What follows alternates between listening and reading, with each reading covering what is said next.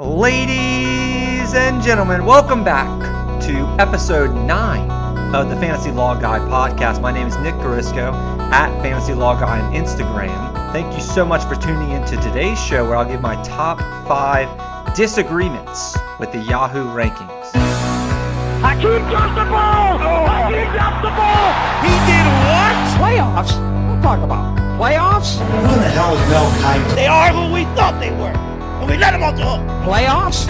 I just hope we can win a game. It's my quarterback. What the hell's going on out here? Cannot play with him. Cannot win with him. Cannot coach with him. Can't do it. Can't wait. You like that? You like that? Just keep trickling the ball down the field, boy. Ice up, son. Ice up. Hello? You play to win the game. Hartley sends the Saints to the Super Bowl. In today's show, I'll be discussing the 5 greatest atrocities, in my opinion, on Yahoo's early rankings. I did this for ESPN's early rankings in my last episode, and today it's Yahoo's turn. I'll be answering an outstanding Instagram question or two. One about how a commissioner should handle things this season in terms of setting up your draft and such, and another about which draft pick I would prefer in a snake draft, which is my favorite. And as a reminder, if you enjoy listening to this podcast, it only takes fewer than 5 seconds to hit subscribe and give this podcast a 5-star rating. That would be greatly appreciated. Let's get to the fantasy news. Todd Gurley said he's open to sitting out the season if the NFL doesn't come up with a proper COVID-19 safety plan. Here's the quote. Gurley said, "It's not structured right. There's not a proper plan in place that I'm comfortable with. I don't have a wife. I don't have any kids. You have to look at the guys on the other side who have a pregnant wife, who have kids, and a wife that they go home to every single day. I just feel like we need to come up with something a lot better than what they're giving us. Everything they gave us is pretty last minute. We should have been able to have answers weeks ago, if not months ago. You have to be prepared to not play or be prepared to have half a season. If they don't do things right, we won't have a full season. It's just how things have been going so far this year. Hopefully everything goes well, but I don't see it. It just doesn't sit well right now." So a lot of players are going to have different stances and different levels of comfort as they go back to team facilities this week and have to deal with the threat of the coronavirus. And I want to mention, because there's this narrative going around throughout the Twitter sphere that the virus isn't really going to have an impact on the athletes that much because they're pro athletes and assume that they're in great shape. But first of all, it's not necessarily about the athletes. Right? That's not really who Todd Gurley, for example, is worried about. He mentioned that he doesn't have a wife and kids, but a lot of these guys do. And that's what they care about. And second, it's actually just factually inaccurate to assume that these guys are in good shape because they're pro athletes. First of all, for some of these guys, it may have been months before the last time that they've been in a gym. And we don't know what they've been doing in the last 3 months. And also, think about football. Not all of these guys are in great shape. Offensive linemen, for example, a lot of these offensive linemen are obese. He's probably a Popeye's biscuit away from being a tight end. And I mean, it's harsh, but it's true. And I'm not going to say it to their faces because I don't want to get beat up. But these guys have comorbidities. They are in more danger than a wide receiver or a defensive back who gets it. So this isn't like the NBA bubble at all. And it's just something important to keep in mind. Different players are going to have different comfort levels of this. And we're going to need to keep track of which players are threatening to sit out. It's pretty discomforting to hear Todd Gurley say that, and players are going to speak out about this. And I'm not going to sit here and blame Todd Gurley. That's how he feels. That's fine. And I don't think Todd Gurley is going to sit out the season, but it's certainly a variable to consider. So the next bit of news, ESPN's Paul Gutierrez says that Josh Jacobs is going to see more involvement in the Raiders passing game this season. This is one of these things where I hope that it's right. I'll believe it when I see it. Last year, Jacobs only saw 27 targets, and he did show the tools in college to be a 3-down back, to excel as a receiver. But the coaching staff re-signed Jalen Richard, who's really only a receiver out of the backfield, and they drafted receiver/running back Lynn Bowden high. I think he was 80 overall. And he kind of profiles to be kind of in the Taysom Hill mold, and he was announced as a running back on draft day. So he could threaten to steal passing downs as well. So this is one of these things where the Raiders are talking a lot about increasing Josh Jacobs' role as a receiver, but their actions are saying otherwise. They also signed Devontae Booker for what it's worth. I don't know if he'll make the team, but he's a pass-catching running back as well. And we especially don't want Josh Jacobs to be lost in the passing game or to be forgotten about because the Raiders are not a very good team. Some of these running backs on good teams can afford to not be involved in the passing game. Derrick Henry doesn't have to be involved in the passing game because he's so dominant and the Titans are winning games, so they're constantly using Derrick Henry. The Raiders, not so much. The Raiders are typically losing. So Josh Jacobs doesn't have that game flow luxury. When the Raiders are losing in the second half, they're using their pass-catching running backs. They're not using Josh Jacobs. At least that's how it was last year. So he needs to catch passes in order to break into that top 6, top 8 running backs in PPR formats. And that's really what you're going for when you do draft him in round 2. So I like Jacobs. I love his talent. I actually have a back-end round 1 grade on him, even in PPR leagues. But I am praying that he catches more passes because I don't want to see his talent wasted. And if there's any team that might waste his talent, it may be the Raiders. So Tua Tagovailoa said that he is ready to go in an interview with USA Today. And this is good news for Miami. It's not good news for Miami's fantasy prospects. Ryan Fitzpatrick, who's set to be the opening day starter, is the ultimate YOLO quarterback. And if you draft Devontae Parker or Mike Gesicki or even Preston Williams late, Miami's pass catchers, Ryan Fitzpatrick is the one that you want starting there for as long as possible. Tua will end up being the better quarterback than Ryan Fitzpatrick, but for fantasy, you want Fitzpatrick starting because he doesn't care about turnovers. He's a chucker. He's like that guy in pickup basketball who gets the pass and immediately shoots the three. Every time. And if you have Devontae Parker, that's who you want.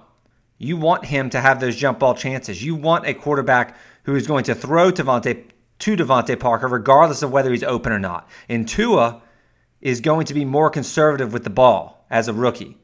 And they may even scale back the playbook and the aggression because of his health. And he may make more calculated decisions because he's a more, I would say, polished quarterback. Ryan Fitzpatrick is who he is. He's a little reckless with the football.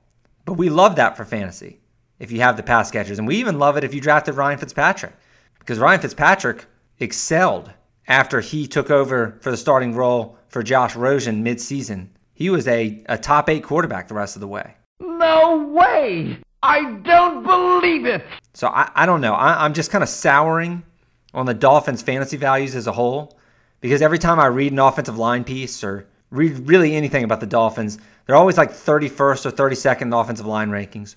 And then I was listening to a podcast the other day where former ex-offensive lineman Ross Tucker came on, and he said that the most important aspect of this COVID-19 shortened offseason, the thing that affects football more than anything is the communication between offensive linemen. So if you don't have practices and you don't have minicamp, you don't have OTAs, and you don't have all this time for offensive linemen to be working together to establish a rapport and chemistry and to establish mostly their communication so they can pick up blockers when they're sending on blitzes and disguising coverages or disguising defenses, that's going to be an issue. And Ross Tucker kind of made the point to where if you're going to value continuity in quarterback and receiver combos because of this shortened COVID offseason, that's great, but you need to be considering the offensive lines. And Miami's offensive line has 5 new starters. All 5 of their guys are new starters. And that's technically a good thing. It normally would be a good thing because they can't possibly be any worse than last season because they were abysmal. They were the worst offensive line in the league, probably in years. But 5 new starters. They haven't practiced together yet. They probably haven't met each other yet. So this is a team that's going to have a quarterback change at some point. You know the quarterback controversy is coming at some point with Tua going in for Fitzpatrick at some point in the season. We don't know if Tua is really going to be unleashed as a runner or from a health standpoint. We don't know how aggressive he's going to be through the air. There's 2 new running backs and what looks to be like a running back by committee. There's a new offensive coordinator in Chan Gailey. I don't know. There's just a lot of turnover and question marks there in Miami. And although I think their future is bright, I'm kind of pushing, as the offseason progresses, I'm kind of pushing Miami guys lower on my board to the point where I don't think I'm going to have any Miami players. I don't think I'm above consensus rankings or ADP on any of them. I'm okay with not having Miami Dolphins on my team this year. So next bit of news, Antonio Brown. Here we go again. He has announced that he is in fact not retiring. And I just did a segment on him last podcast about him retiring. And I'm not going to waste any more time on this. But in case you did want to know the updates about Antonio Brown's recent status, he is no longer retired.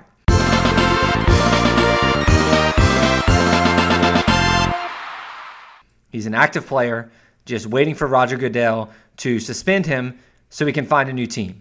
And that sounds weird to say out loud, but it is, in fact, the truth. So ESPN's Jenna Lane, she expects third round Bucks running back Keyshawn Vaughn to begin the year as a backup and Dare Ogunbowale to be their third down back. And there's two takeaways here.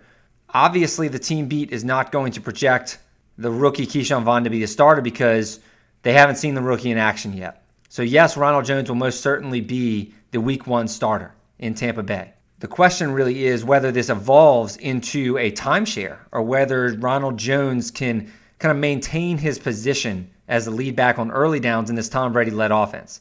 And I think the second takeaway here is that Jenna Lane, she expects Dare Ogunbowale to be the third down back, which means that she gets the sense that the Bucs are not yet comfortable with Ronald Jones taking a bigger passing game role. And Jones has been a workout warrior, reportedly, this offseason, catching hundreds of balls on the jug machines daily and running up mountains and stuff like that, which is awesome. But I'd expect Keyshawn Vaughn sprinkles into the passing downs as well. And sprinkle is kind of the best word I can use for Vaughn because I think he's going to be sprinkled in on early downs and sprinkled in on passing downs until the Bucs kind of see who he is and see if he's more valuable than Roje or Dare. And based on my draft board, I don't think I'll be winding up with many shares of the Bucs backfield at all. But I did talk about zero RB strategy last episode, and Ronald Jones is the ideal zero RB candidate. He's prime real estate. If you're looking for boom or bust picks in rounds 7 through 9 after opening receiver heavy and spending high picks on tight end or quarterback or both, Ronald Jones fits that type of back you would target in that strategy to a T. So if you're going zero RB, you should probably have Ronald Jones on your team. Next bit of news, the team formerly known as the Washington Redskins, who I and others have been calling the Washington football team kind of as a joke, have officially changed its name to the Washington football team. Apparently they like the ring of it. But no, seriously, this is just a temporary measure because of trademark issues. What happens in IP law, intellectual property law, is that a bunch of people who are trying to predict the name right will trademark a bunch of possible names like the Washington Senators. So where if the team chooses that name, they'll have to pay these guys. They're actually called trademark squatters. And I actually learned about it in law school. People do this for a living. Like this is their only job, to go steal possible names. It's an actual profession, and it's similar to people who purchase domain names that end up being popular, and they have no intention of using them other than to sell them when somebody else wants them. And there's a list of like 16 or more names that have already been trademarked that have to do with the Washington football team, like the Washington Red Tails, I think Washington like Bearcats. I mean, Red Wolves. There's all kinds of stuff that people are guessing what the name will be. And they have somewhat of a hint because Washington has said repeatedly that they're going to keep their colors, the maroon and kind of gold, or the burgundy and gold that they have. So you know they're not going to end up being, I don't know, the whale. Not that any team would be the Whales, but you know they're not going to end up being any animal that are totally off from maroon or gold. Although as I'm saying that right now, I'm realizing that I did go to LSU, and the Tigers are not in fact gold and purple. So I don't know. Maybe we can disregard that. But anyway, these trademark squatters are there trying to predict the name. And Washington is kind of having this placeholder of sorts for the 2020 season while they come up with something real. I guess they didn't want to rush anything. They're also in the midst of a sexual harassment scandal right now, so they have a lot of other more important things on their plate than their branding and their logo. Anyway, they will divert that and they will delay this to the 2021 season. In 2020, they will be known as the Washington Football Team. So you will now know that I'm not joking when I say that name. They are without a real name. And I'm sure actually a lot of people are going to, it's kind of a smart idea because a lot of people are going to see this as history. There's one last tidbit on this. I don't know if you're interested in this, but they're going to see this as history and actually buy a lot of Washington Football Team merchandise because they know this is probably never going to happen again. So it's kind of just like if you're a fan of the team, it's kind of just like a nice little memory or keepsake about that one season that you were, in fact, the Washington Football Team. So pretty interesting stuff there. Anyway, let's move on to the Yahoo rankings that I hate.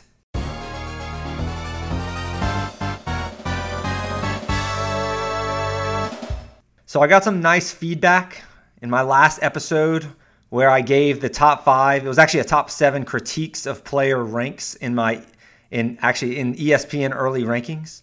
And actually 2 different people told me specifically that I'm at my best when I am quote unquote harsh. One said harsh. The other said he enjoyed when I bash other experts.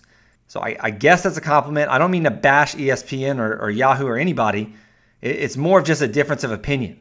But maybe the player rankings that I call out are actually right. I mean, who's really to say?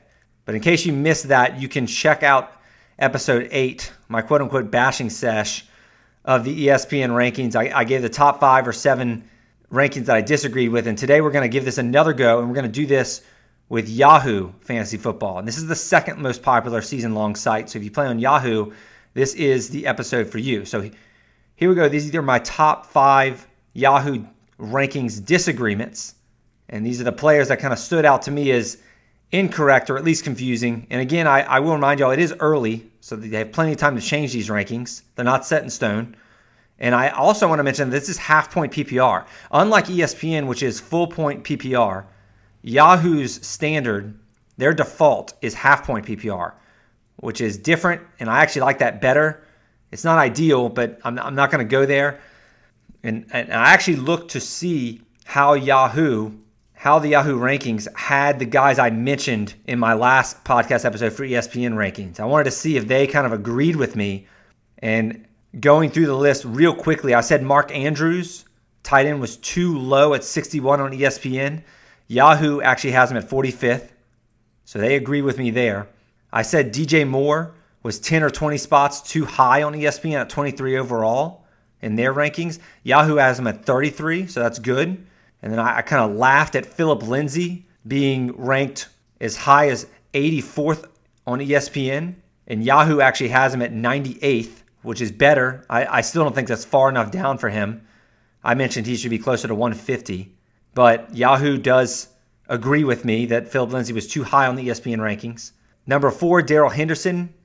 I made fun of ESPN, or I didn't make fun of them, but I thought that the ranking of Darrell Henderson at 69th made no sense whatsoever. I thought that was way too high. And Yahoo actually has him ranked 110. That's a massive disagreement or discrepancy between ESPN rankings that have Darrell Henderson at 69th and Yahoo at 110. So it just kind of speaks to how these, like, depending on what site you draft on, Darrell Henderson is going to go a lot higher in ESPN drafts sheerly based on the fact that he's ranked higher. So it's just something to keep an eye out on. These different rankings play a big role on the average draft position depending on what site you play on. So, but the point is, Yahoo obviously agreed with me there that Darrell Henderson should be picked way after 69th overall. So 4 for 4 so far. And then number 5, Alshon Jeffrey was ranked on 142 on ESPN. I basically said he was undraftable, and Yahoo does have him higher at 169. It has him lower at 169, which they agree with me there too. And then little honorable mentions, I said Chase Edmonds, who's ranked 200 on ESPN. I said he should be closer to 150. Yahoo actually has him at 152, so we agree there. And then lastly, I claim that Jared Cook should go before tight end 10, which is where ESPN has him. Yahoo has him at tight end 8. So really interesting stuff here. Yahoo is actually 7 for 7 on agreeing with my takes about disagreeing with the ESPN rankings. Now, it's kind of hard to spit that out there, but they agree with my disagreements of ESPN. So going into this, I kind of got the vibe that the Yahoo rankings were actually a little sharper, and I thought it was going to be more difficult to find disagreements. And again, this is all just my opinion on whether they're sharp or not, but I ended up finding plenty of disagreements with Yahoo as well. So here are the top 5 things that I did not like about the Yahoo rankings. Number 1, San Francisco 49ers defense. And is DST 1. They are the top-rated defense on Yahoo rankings. And I didn't want to include defense. You might be rolling your eyes right now. I didn't want to include defense at first because defense is seen as kind of trivial. And a lot of people just don't care about their kickers and defense. I do, but most people just don't. They just spend their last 2-round picks on them as they should. But then I noticed that the way Yahoo does their rankings and that they actually compile the 5 experts that they have there, they average out their experts' individual rankings.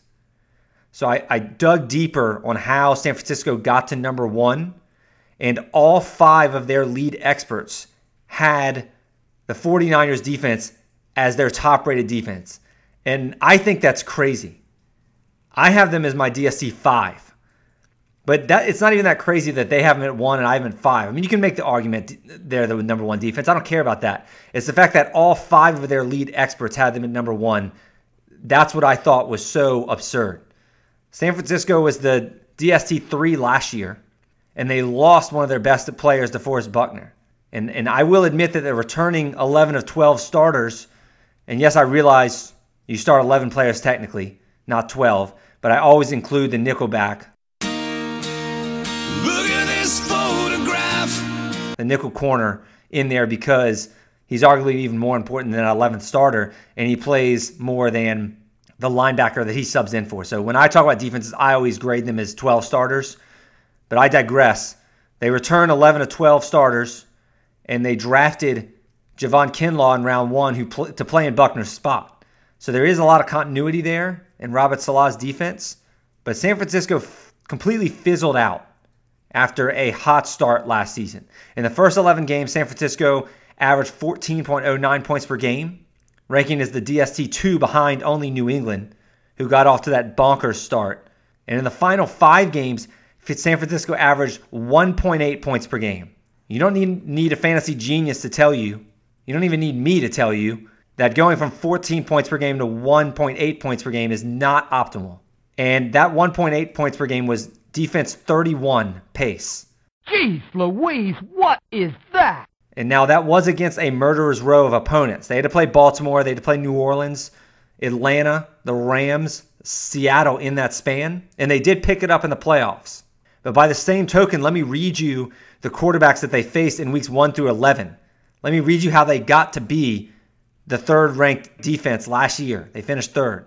In their first 11 games, the quarterbacks that they allowed fewer than 25 points to were Jameis Winston, Andy Dalton, Mason Rudolph, Baker Mayfield, Jared Goff, Case Keenum, Kyle Allen, and Aaron Rodgers.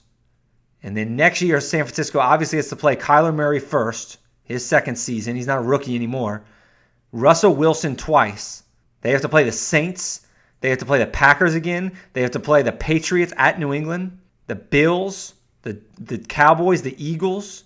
They do not have a very fantasy-friendly schedule of quarterbacks like they did last year, or at least at the start of last year. And look, I get that New England was only defense number 12 after they had that amazing first half of 2009 when they were like the MVP, one of the MVPs of fantasy. But New England was the top-rated defense last year, not San Francisco, and they've been a top-rated defense for the last 7 of 8 seasons. They also open up with Miami at home. So I think we should give Bill Belichick and company the benefit of the doubt as the league's top defense. And every single lead expert at Yahoo picking San Francisco at defense number 1, I find that very odd. And I have them as my DST 5 again. So, yeah, I had to include a defense pick in here. But let's move on to skill positions here. Number 2, disagreement here with the Yahoo rankings. Robert Woods, 23 overall. Robert Woods, receiver 23, 52 overall. And I think that is blasphemy. And I've spoken about Robert Woods already on an earlier episode of this podcast. They have Keenan Allen over Robert Woods, who I've also spoken that I'm very down on Keenan Allen. I would take Robert Woods in that all day. I'm just going to reel off a bunch of the reasons why Robert Woods should be going higher than his average draft position. I mean, the guy just gets no love. He is an unsexy pick, I will admit. He's a pretty boring pick. Nobody, except for maybe me, is picking Robert Woods and saying, oh my gosh, my team is set. Nobody's doing that. But let me tell you the reasons why I am on Robert Woods this year. The Rams played at the fastest pace and had the highest pass rate, 84%, while in negative game scripts last season. That's a stat from Hayden Winks from RotoWorld.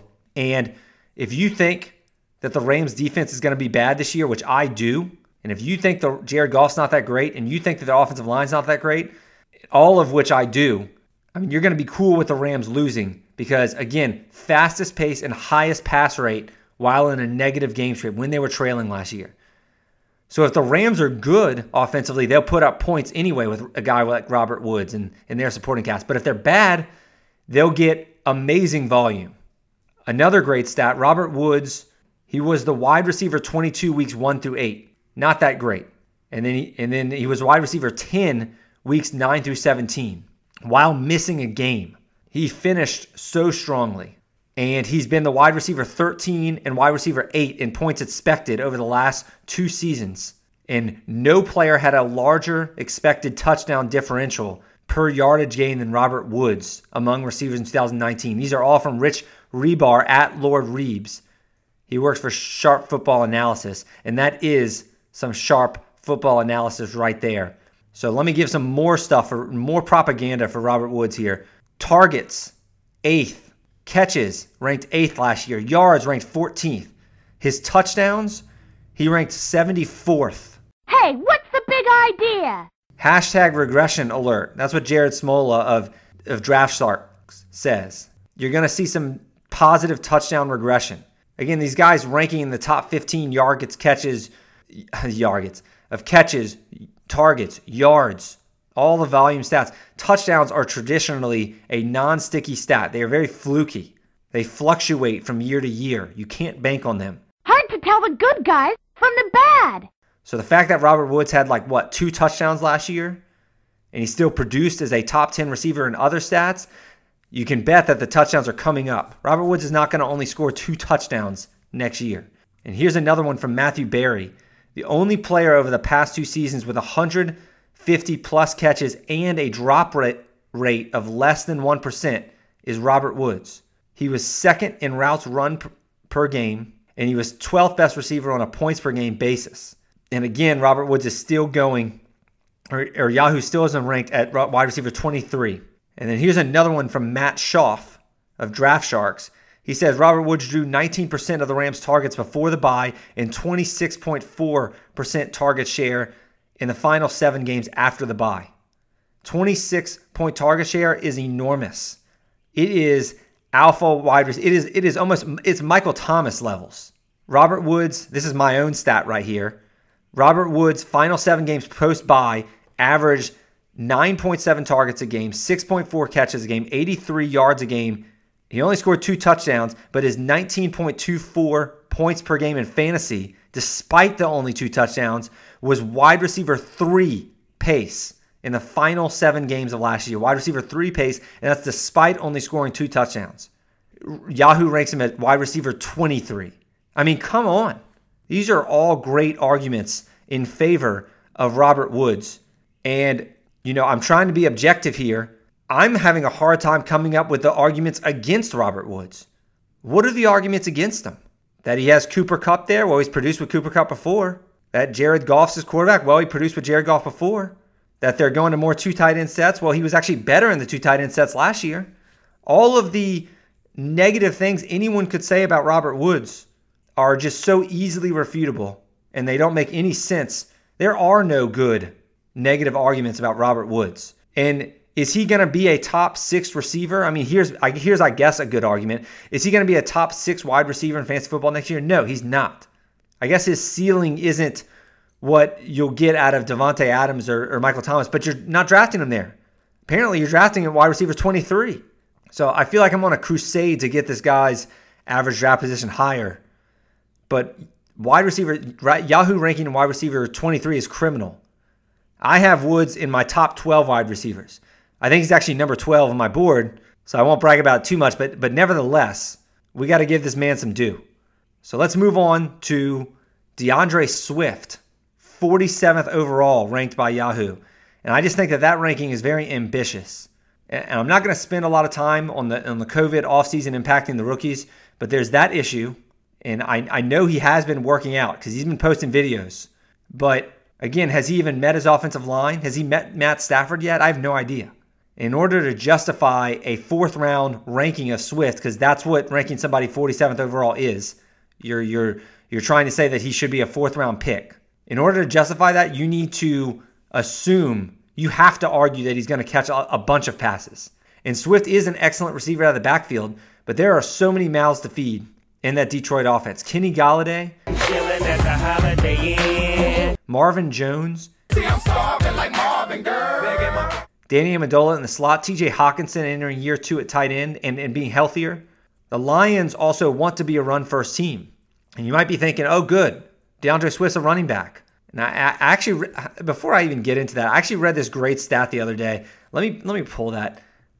I actually tweeted it or retweeted it, I think. It's from Chris Burke, who's a Lions beat writer at Chris Burke NFL. He said that the Lions' second half play calls were much more conservative than their first half play calls. And that was a big reason they couldn't close out games last year. And Warren Sharp tweeted that in weeks 1 through 9 with Matt Stafford, despite Stafford leading the NFL with a 9.5 yards per attempt in the first half, which, by the way, 9.5 YPA is insane. Like, tops in the league by far, probably.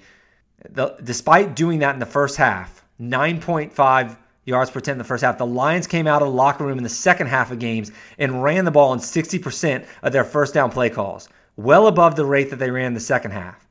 And these runs gained a terrible 2.7 yards per carry and had a 25% success rate. So that's not very indicative. It's not very persuasive in terms of a fantasy football argument. But the Warren Sharp stat there, it just goes to show that Matt Patricia, their head coach, is kind of a dinosaur who still subscribes to, you have to establish the run, the old school way of thinking, and a very tired philosophy. And it's a philosophy that is not conducive to fantasy points. And it makes me think that the Lions weren't necessarily really happy with Stafford's amazing run in the first half of the season when he was aggressively airing the ball out and he was a top 3 fantasy quarterback. It makes me think that Patricia still, if it's up to him, still wants to get to an old school approach and running the ball conservatively. And that's going to, in my opinion, it's going to get him fired as a head coach. But it still seems like he wants to do that. And more importantly, for DeAndre Swift's perspective, or his outlook, Matt Patricia has been a running back by committee guy for quite some time. And I think it was actually Chris Burke who reported that the Lions want 3 good running backs. And they have Kerryon Johnson. Carry on my wayward son. And he's not just going to go away. I think they spent a 2nd or 3rd round pick on him 2 years ago. And what about big back Bo Scarborough from Alabama? He was getting the lion's share. Oh, nice pun there. I didn't even mean to do that. No pun intended there. But he was getting the lion's share of the work last year when all of the other running backs got hurt, when Kerryon was out. What if he takes goal line carries? There are just so many question marks for DeAndre Swift, and he could be a great player. But I just don't love his situation right now. And I certainly don't love enough to warrant a ranking that puts him in round 4. I'm not against drafting DeAndre Swift in a PPR league, but I would rather, I'm 20 or 30 spots lower on DeAndre Swift. And I also haven't even mentioned that Darrell Bevell, their offensive coordinator, does not have a very strong history of his offenses throwing the ball to running backs, of targeting running backs. So that's another very persuasive argument right there. So again, yeah, I'm lower on DeAndre Swift than Yahoo is, and I don't think you can really justify taking him at 43, or sorry, I think it was 47 overall. And speaking of DeAndre Swift, I'll give a little shout out to Taylor Swift here. 'Cause the players gonna play, and the haters gonna hate, baby. I'm just gonna shake it out. Because he just dropped her new album. Let's move on to number 4, and that is Marlon Mack being 92 overall.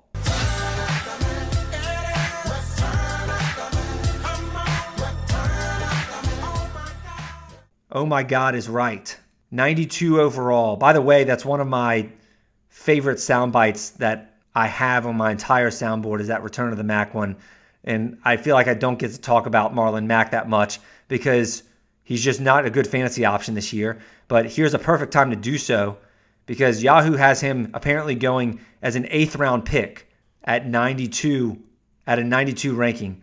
And me spending my 8th round pick on Marlon Mack in any sort of PPR format especially, that could not possibly be me.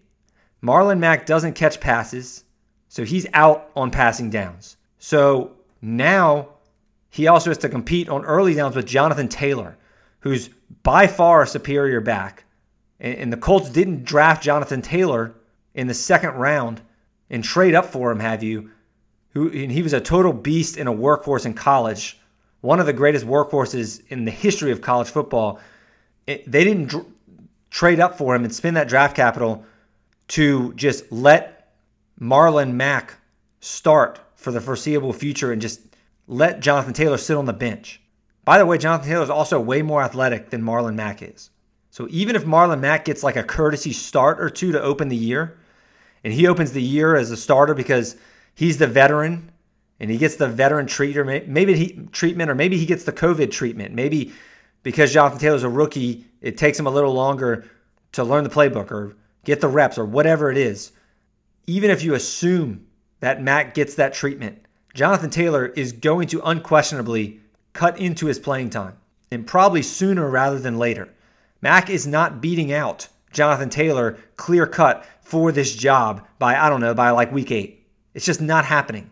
So Marlon Mack's best case is that he splits carries 3 ways.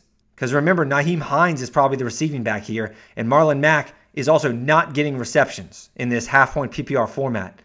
Is that somebody you want in round 8 on Yahoo? And that's Marlon Mack's best case. Marlon Mack should be closer to the 150 range, and he is on my board, if he's even on my board, not 92 overall. So no thank you. I will pass on Marlon Mack in the Yahoo format at least. Let's go to the next one. That's number 5.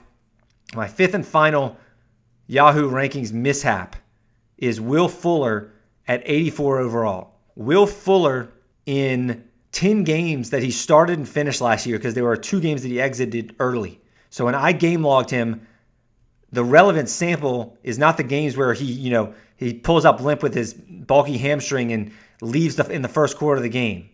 That's not fair to be tacking on to his points per game perspective.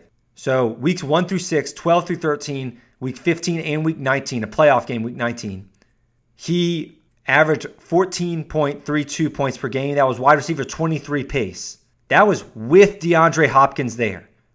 With the stud receiver that DeAndre Hopkins is and the target hog that DeAndre Hopkins is, Will Fuller, in his games that he started and finished last year, the games that he was healthy, the relevant sample, was wide receiver 23. With DeAndre Hopkins stealing targets. And yet DeAndre Hopkins is gone, and now Yahoo wants to rank him at wide receiver 34? That makes no sense whatsoever. Will Fuller, when he's been healthy, and I know you're probably just thinking to yourself, well, he's never been healthy. You're right, he hasn't been.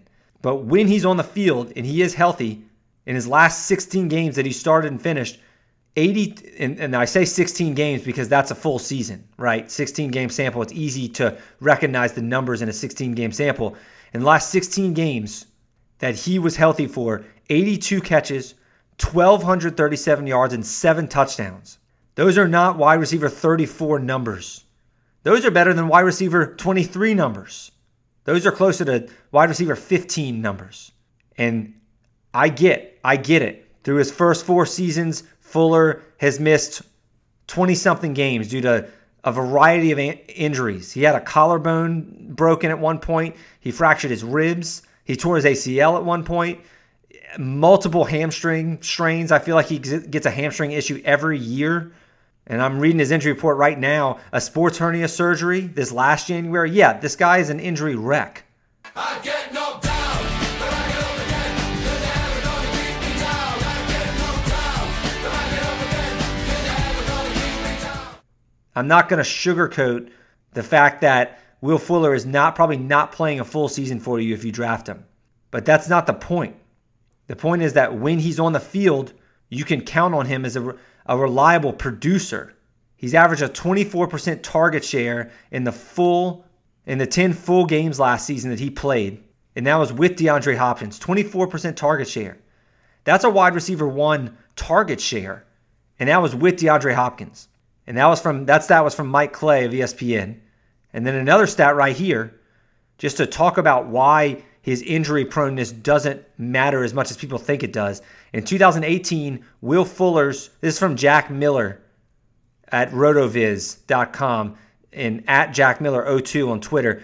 In 2018, Will Fuller's best ball ADP was 78 overall. And he played 7 games, and he still had an 8.1% win rate, which means he was on 8.1% of the teams that won their best ball championship. And last year, his ADP was 73 overall. He played in 11 games only, and he posted a 10.6 win rate. And that doesn't sound like much. That doesn't sound like a lot. But your chances of winning a 12-team best ball league are fewer. They're less than 8%. So the point is that despite missing like half the season both times, Will Fuller was on these winning teams. And it's because when he does play, his marks are so high. He can win you your week. And the Texans brought in Brandon Cooks and Randall Cobb, but Deshaun Watson has never played with those guys. They may try to replace DeAndre Hopkins, but they have no established connection or chemistry like Deshaun Watson has with Will Fuller. And they have a great rapport, by the way. I haven't even mentioned their great rapport. One of the reasons the Texans felt that they could get rid of Hopkins was because Deshaun Watson's splits with and without Fuller in the lineup were just as drastic. They felt that Will Fuller was just as important, if not more valuable, than DeAndre Hopkins. And he's certainly not more reliable, and he's not as good, but that doesn't mean he might not be more valuable. Deshaun Watson loves this guy, just like he loves DeAndre Hopkins. And again, can Will Fuller stay on the field for 16 games? Am I drafting him to do that, thinking that he'll do that? No, probably not. Most likely not. But that assumption, that injury risk assumption, is clearly baked into his average draft position already. It's already baked into that 84 or 82 overall ranking that Yahoo just gave him. This is a massive injury discount for a guy who I think, is the number 1 receiver for Deshaun Watson, who's a great quarterback, a top 6 quarterback, and for a Texans team that really has no defense whatsoever. They will be in shootouts. They play indoors. So if Will Fuller stays healthy, I think he's going to blow this ranking away. And again, saying if he'll stay healthy is kind of ludicrous because he's probably not going to stay healthy. I do believe he's one of the biggest injury risks in all of fantasy, but winning at fantasy football is not about just making risk-averse picks, especially later on in the draft. And when Will Fuller is active, he's a game changer. He's inconsistent. He'll drop passes. Some weeks you'll love him, some weeks you'll hate him. Some weeks he'll score 5 PPR points. Some weeks he'll score 30. But he's a potential week winner every time he steps on the field when he's healthy. And even if it's for 8 games, that's proven to be worth it. He should be going in the 60s in like round 6, not in the 80s at receiver 34. So that's my top 5 right there. And I'm going to give my bonus pick right here. You get a little bonus pick for listening this long. Matt Breida. And this is something that I actually noticed after researching for this podcast. Matt Breida, I totally scanned through the rankings several times and didn't notice that he was at 77 overall. And if you follow fantasy football at all right now, you're probably thinking, what? Something's not right here. Are you serious? Because that's exactly, I had to do like a triple take on that. Look, Matt Breida is a good athlete. He can't stay healthy. He's like Will Fuller. But there's a common trend among all these running backs who leave the Kyle Shanahan and Gary Kubiak zone blocking system. They all fall off a cliff.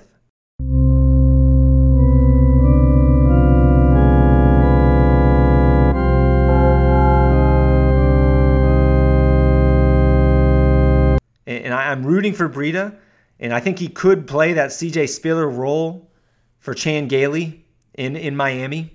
And Chan Gailey had, refresher, he had Fred Jackson and C.J. Spiller in Buffalo in their primes. But Miami's offensive line, I've already discussed it, bottom 5 line. I'm weary of investing into Miami for fantasy football. And I think Jordan Howard is just the better back anyway. And obviously Jordan Howard's going to be in the back in the red zone. So Matt Breida is not going to be getting touches really in scoring position when Miami finally gets there. So the fact that he's ranked 77 overall and he's valued at what is that, like a 7th round pick? That's madness. Look, I'm not even going to actually even go further with this ranking because it's just so piss poor that let me just read the players. I'm staring at it right now. Let me read the players who are right behind Breida in Yahoo rankings right now. Matt Ryan, AJ Green, Drew Brees, Will Fuller, Julian Edelman. Do those guys sound like good football players to you? Do they sound like somebody that you would want to take Matt Breida over them? I just can't imagine doing that. It's a ridiculous ranking, and I had to throw it in here because, again, I couldn't believe it when I saw it. ESPN has Breida at 143 overall. So it's kind of the opposite of the Darrell Henderson situation I described earlier, where Henderson was 69th overall on ESPN and 110 on Yahoo. Here on Yahoo, Breida is 77th, and ESPN has him at 143. And 143 is much more appropriate for Matt Breida than 77.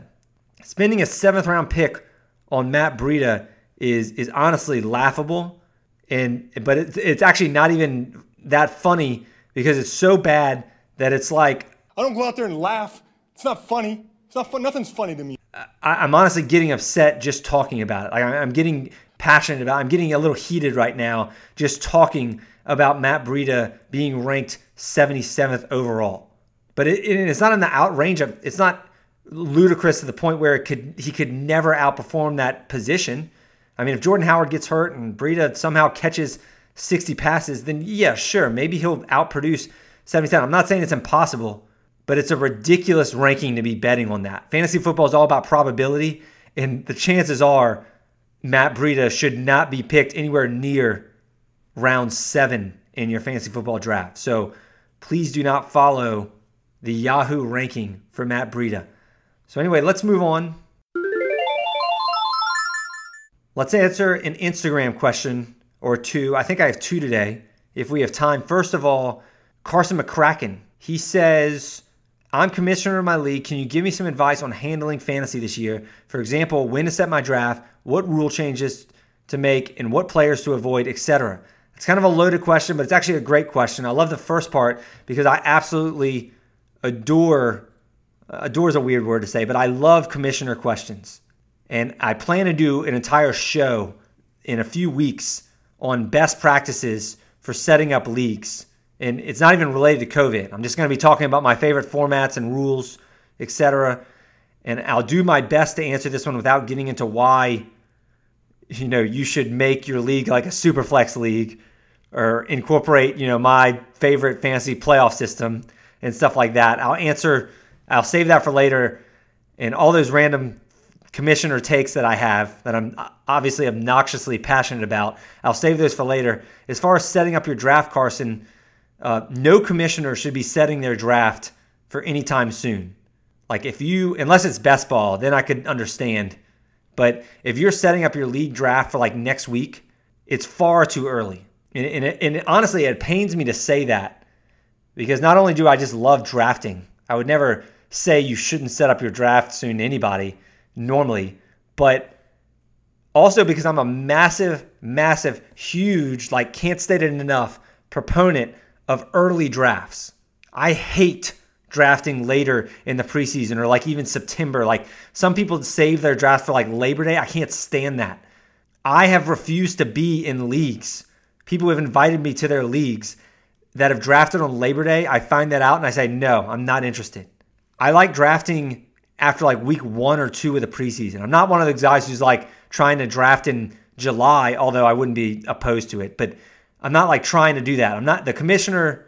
The leagues that I'm commissioner of, I'm not like setting them up to draft prior to the preseason. I mean, I wait until week 1 or 2 of the preseason normally, but there is no preseason this year.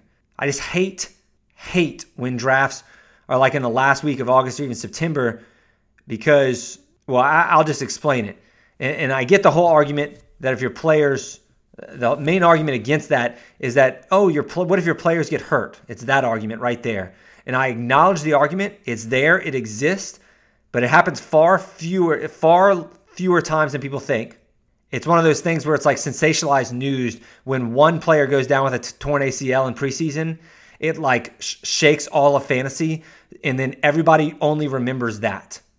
They don't remember that 99.5% of the other players are just healthy, right? Like they just stay healthy. They don't get hurt in the preseason. So it happens far fewer. And it's kind of sensationalized in the fantasy media, if you will. But the other reason, the main reason that argument sucks is that the risk of 1 or 2 of those serious injuries occurring in preseason, which, by the way, they can just as easily happen in training camp. It can happen in any practice at any point in the season. But regardless, the risk of that is heavily outweighed by the general public catching up to all the research that a sharp fantasy player has put in throughout the offseason. Because as preseason and training camps progress, the public acquires more information. They acquire more intel. They get smarter because they can start to see how things are beginning to play out or how reports are indicating things might play out and how they're looking in practice. And as somebody who spends all offseason studying this stuff and trying to make those predictions before they start happening, this kind of spoils a lot of the value that you would get on your draft board if you drafted earlier. And each day that passes in training camp and in preseason is more times for like ESPN and the big sites to adjust their rankings and make their rankings more competitive. And if you are competitive like me and you're playing against people who you want to win against, you don't want ESPN and Yahoo and the big sites to be adjusting the rankings, and you don't want them getting smarter. You want to be taking advantage of what the public doesn't know. So the common example that I always use here is Arian Foster back in the day. I just loved Arian Foster. And he was one of the guys that got me so into fantasy football because he was this huge sleeper, and I was going to draft him on every team, and I did. And it was one of the greatest hits of my fantasy career, honestly. This was before Foster was a thing. And I was like in 6 leagues at the time. I'm like a teenager. And in early August, I was drafting Arian Foster in like round 12 and 13. I remember it. Like it was no problem me reaching like a few rounds and getting Foster in round 12. And I did so. And then as the offseason progressed, these Texans beat writers started saying, hey, like this Arian Foster guy looks pretty good in camp. Oh, hey, he might start this year. He might be the opening day starter. So then when those reports started coming out, and again, that was even when fantasy reports weren't even as big as they were now. Like Twitter didn't even exist at that point. So it's even more prevalent now. But at that point, I started having to pick him in round 7. I could no longer wait for round 12 to pick Arian Foster. And I had to pick him in round 7. And then he dominated Dallas in a week 3 preseason game, and that was it. By the time my high-stakes drafts rolled around, my money leagues, at the end of August, I was drafting Arian Foster in like round 3 because that's what I had to do to secure him. So if you're a very strong fantasy player, your secrets start to leak out each passing day of August. And the values that you were getting on players that you like slowly evaporate to the point where you usually miss out on guys that you could have easily drafted in the first week of the preseason. You could have drafted them much later. So it is controversial. It's a controversial opinion, but I'll put it this way.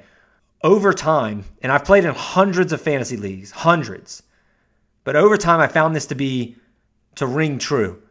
There's a reason that almost everyone in your league who begs for or prefers a late draft is an amateur or is more amateur than the competitive players in your league are, the Sharks. It's not a coincidence. The people in your league who like early drafts are the ones who are prepared earlier. And they are generally the sharper players. They take the risk of the random injury in the preseason because they can reap massive rewards because of their strong research and the public not being privy to information that has not happened yet, that has not circulated yet. And the point is, I'm such a staunch supporter of early drafts. You can just tell by the rant I just went on how much I love early drafts. So coming from me, Carson, this hurts, right? Me telling you that you should wait on your draft and save them for like right before the season starts, that pains me to the core. But this year, you just can't have an early draft. You can't do it. It just can't be justified. Nobody should be playing their drafts anytime soon. And we don't know anything about whether the season will start on time yet. We don't know if the players start to get to training camp next week or this week and COVID just spreads like wildfire and they have to push back the season. What happens if you drafted already? And then they have maybe they have a preseason later, like months from now. Maybe in the spring. We have no idea. It's unlikely, but we have no idea. And I'm the commissioner in several leagues, and I'm planning to draft in the last week of August, maybe early September. And the season actually doesn't start until September 10th. That's a late start anyway. But I haven't even set a date yet in my drafts. And I normally would have scheduled by now for them for mid-August. I like that August 12th to August 19th range. But now it looks like it needs to be like after August 25th or later, maybe even into September. And I would just send a message to your league mates and say, hey, look, everything's obviously fluid right now. I'm waiting to see what the NFL is going to do. If everything goes according to plan, I'd like to draft in the last week of August, maybe first week of September. And, just give me the weeknights or weekend days that you can't draft. So I know in advance. So we can schedule this easily and kind of last minute without any issues. So that's what I've kind of had to do with the draft. As far as league rule changes, the second part of your question, I've talked about this on previous episodes. Adding an IR spot or a second IR spot seems obvious. It seems like the smart move. You're going to have people who have COVID, who are quarantined, who need to be in that IR spot. I would have at least 2 IR spots, and I will in all the leagues I commission in this season. I'm also thinking about, even in addition to the 2 IR spots, adding a bench spot in my leagues as well, especially because the leagues I commission are already pretty deep. We actually start 13 players in the leagues that I run. We start a quarterback, running back, wide receiver, a tight end, 2 flexes, and a super flex, a kicker, a defense, and 2 defensive players. So the bigger your starting lineup is, and I'll admit that's a massive starting lineup, but my leagues love it. You want your bench to accommodate that, and you also want your IR spots to be able to accommodate that. Because again, it's not just about putting the players that have COVID in the IR spots. It's also about having the flexibility to be able to add their backups. Like if somebody is quarantined and we don't know if he's going to make it for that game, or he's questionable because of COVID, we want the opportunity to add that player's backup. So you want your benches to be a little deeper. So those are the rules, I would say. If you're a serious league, a lot of serious leagues, I've seen rules being made about cutoff dates. And what that is what happens if the season is canceled after week 9? Do we award a champion? Do we distribute money? Do we declare a winner, etc.? And I think it's only worth doing that if you're in a serious league. Like if you're in a league for money, even if it's a low-stake money league, I think it's worth mentioning. If you're in a for fun league, you can just kind of play it by ear if it's just casual. But I do think it's something worth discussing with your league prior to the season about cutoff dates. Like, what if the season is canceled in week 7? Is that enough games to declare a winner? Did the playoffs have to start to declare a winner? In keeper leagues, how are you going to determine draft order next year if the season's shortened or canceled? Do you use the shortened season, or do you pretend it never happened and use the year before that? There are a lot of kind of logistical questions for that kind of stuff. If I were commissioner, which I am for some leagues, but in the leagues I'm in, to answer your question, I would say that if you have a clear top team, and I would tell this to your league, if we have a clear top team after, 7 weeks, I'll say half of the regular season, the fantasy regular season that is, and it's canceled, my opinion is I'm okay after 7 weeks, after half the fantasy season, if there's a clear winner or clear best team, I'm okay with calling him or her the champion. Again, it's not optimal. I wish we had playoffs, but I do think they deserve their props for a good season. And I don't want to just pretend like the season never happened, because you had your draft, you played fantasy for 7 weeks, especially if they're first in standings and in points. Because I could see how controversy would arise if, you have a guy who's 7-0 but 5th in points, and then you have a guy who's, 5-2 or 4-3 but first in points. Who really is the better team by week 7? I would technically say it's the guy with the more points, but there will obviously be controversies from the guy in first who's 7-0, who you end the season and say, we're giving it to the guy with the most points. So you want to establish all this beforehand to avoid controversy. I mean, that's really all being a commissioner is, right? I mean, is avoiding controversy and laying out fair rules. As far as money goes, the money issue is different, because if you have a league buy-in, the cutoff is even more important. My opinion actually differs on it too, because I don't think distributing money in a cutoff season is fair. So like, if you have the guy after 7 weeks who's in first place, just because I'm okay with calling him the champ for this shortened season, I'm not giving him the prize money. I'm returning the prize money to the people who bought in. So I warn, that also could be seen as controversial as well, but I think it's going to be more controversial, especially in COVID times right now, where some people have lost their jobs. You don't want to be spending their money on a champion, or a quote-unquote champion, who's only won after 7 weeks, or who's arguably even not won after 7 weeks. So I'm going to give, in the leagues that I'm commissioner of that have buy-ins, I'm giving their prize money back, and I'm establishing a rule that I'm giving your prize money back until the playoffs are set, the fantasy playoffs, that is. Because once the playoffs are set, you know that everybody else is eliminated and they don't have a chance to win money anymore. So then you know that the money has already been earned by the 4 to 6 playoff teams that have made it in your league. So you can safely, without controversy, split, as long as you give warning, split that money between the 4 or 6 players, or 4 or 6 people in your league that made the playoffs. And even if the season gets canceled in your fantasy playoffs, like it did for fantasy basketball this year, you can make a rule where you distribute the total pot. You divide that among the 4 or 6 playoff teams evenly, and just don't declare a winner, or maybe declare the winner, whoever's in first at the time, but don't give him the prize money. Distribute that evenly. So Carson, you want to be very careful, and this goes for everybody who's a commissioner. You want to be very careful with how money is being allocated in this COVID season. You can use my fantasy basketball season as a perfect example, which that was cut off in the playoffs. 4 teams made the playoffs out of 12. I happened to be, I'm not just making this stuff up. I have experience in this. I happened to be the team that was in first. And I was a lot of games ahead, because you play like 90 games in fantasy basketball. I was a lot of games ahead of second place. And our playoffs had just started and the season got canceled.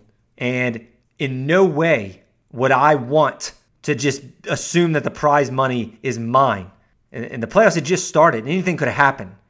And my vote was to pay the 4 playoff teams evenly, to do what I just said, to have them all split the pot 25%, because the playoff teams had been established. No one else could have gotten money. And, I even offered to forgo my 25%. I even offered that to commissioner. I said, I will pay, my share. The 3 other playoff teams can have 33%, as long as you just consider me the champ. Like, that's more important to me. The pride, I guess, of winning is more important to me, because I thought I deserved it after that long, 18-week fantasy basketball season. I'm several games ahead of everybody. I had the equivalent of the most points by far, but the commissioner of this league is yet to make an official ruling on this. And I'm not going to call the commissioner out, but this is obviously overdue. So, take note here, commissioners. You don't want to be this commissioner that, the season gets cut off halfway through and you just have no plan. You want to not be reactionary. You want to be proactive with this. And our commissioner, our fantasy basketball commissioner, obviously could not have predicted any of this was going to happen. But now we know it's a possibility. So now commissioners have no excuse. So you want to be prepared and avoid all foreseeable controversies that you can. So, and as for the last part of your question, little 3-part question, as far as players you want to avoid, I mean, there's a lot of debate within the fantasy experts community about how this COVID-19 offseason is going to affect players on new teams and the rookie class. And I've made it pretty clear that I do think that there will be an impact. I do think it matters that the rookies and players on new teams have missed OTAs. They've missed mini camps. They don't get the practice reps they get shortened training camp. Only 14 practices they're having and no preseason. And some of these guys haven't even met their quarterbacks or positional coaches yet, or offensive linemen, fellow offensive linemen, like I said earlier. And so much has to be learned in a short time. So it makes sense to me that rookies are going to start slow, and that school of thought of kind of, pushing the rookies and the new team guys a little lower on the board or fading them, that school of thought is the majority among the experts in the industry. And it's a very strong narrative right now that's actually being pushed onto the public. Like, everybody is hearing about it from their go-to fantasy experts. But I do want to be very clear about this. Just because it makes sense does not mean the narrative will prove true. Michael Salfino for The Athletic made a great point in an article he just wrote about how rookie production was actually up in 2021 when a labor dispute, a CBA issue, locked the players out of facilities for the vast majority of the offseason, just like this. Rookie production was up that year, not down, up. And it's just such a great counterpoint because we've actually, not only have we seen this before and it had no impact and the rookies were actually more valuable on average, but it's also a great counterpoint because right now we're just being flooded with the narrative to avoid rookies and to avoid, push down players on new teams because of this COVID-19 season, offseason. And it makes sense. I'm not bashing the people who go with that majority. I am in that majority. I buy into it. But just because the narrative seems true, just because it's logical, that doesn't mean it'll end up playing out that way. How many things in the NFL have happened that didn't make sense? It happens every week. So while a lot of experts are banging the drum for this narrative, fade the rookies, fade the new teams, to be honest, it doesn't, I've talked about it a lot, but it actually, to be totally honest with y'all, it doesn't really affect my draft strategy as much as it would another expert, or as much as I've led on, or even as I've discussed, because avoiding players on new teams has been my strategy for like a decade. This is typically my strategy anyway. I've been playing this way for years. You might be tired of hearing this narrative, but I just wanted to present the other side because it's kind of becoming so widespread advice that players on new teams and rookies may actually, the pendulum may swing the other way. They might actually start sliding so much in drafts that they end up being of value, especially if it turns out that this COVID shortened offseason doesn't end up having the effect that people think. Sometimes in fantasy football, it pays to be contrarian. When the rest of your league is zigging, sometimes it pays to be the one guy that zags. Fantasy football is not a game. Just to give a little game theory here, this is not a game where you're competing against one other team. This is not real football. You are competing against 11 other league members. So if 11 other league members are doing pretty much the same thing or have the same kind of strategies, and they're reading the same experts who are telling them to all avoid these rookies and contrarian, if you want the actual best chance to win your league, because if you just follow the herd, if you're a sheep, if you're just all following the same experts, then you just have a 1 in 12 chance of winning your league. Those aren't good odds. You're not listening to this podcast to have a 1 in 12% chance to win your league. You're not putting time into researching fantasy football to have a 1 in 12 chance. But the math says that you are if you're just following what everybody else is doing. So sometimes it pays to be contrarian because you'll be the one guy zagging while everyone else is zigging. And if COVID doesn't have an impact and you do have a bunch of rookies on your team, you do have a bunch of new players on the team, and you got them at values because everybody else faded on them, well, guess what? All of a sudden, you're the one guy in a better position, in a better chance to win. So anyway, I don't have time for my second Instagram question from Ben Vollenweider. I will hit that on my next episode. But let's end the show with giving one fantasy nugget of the day.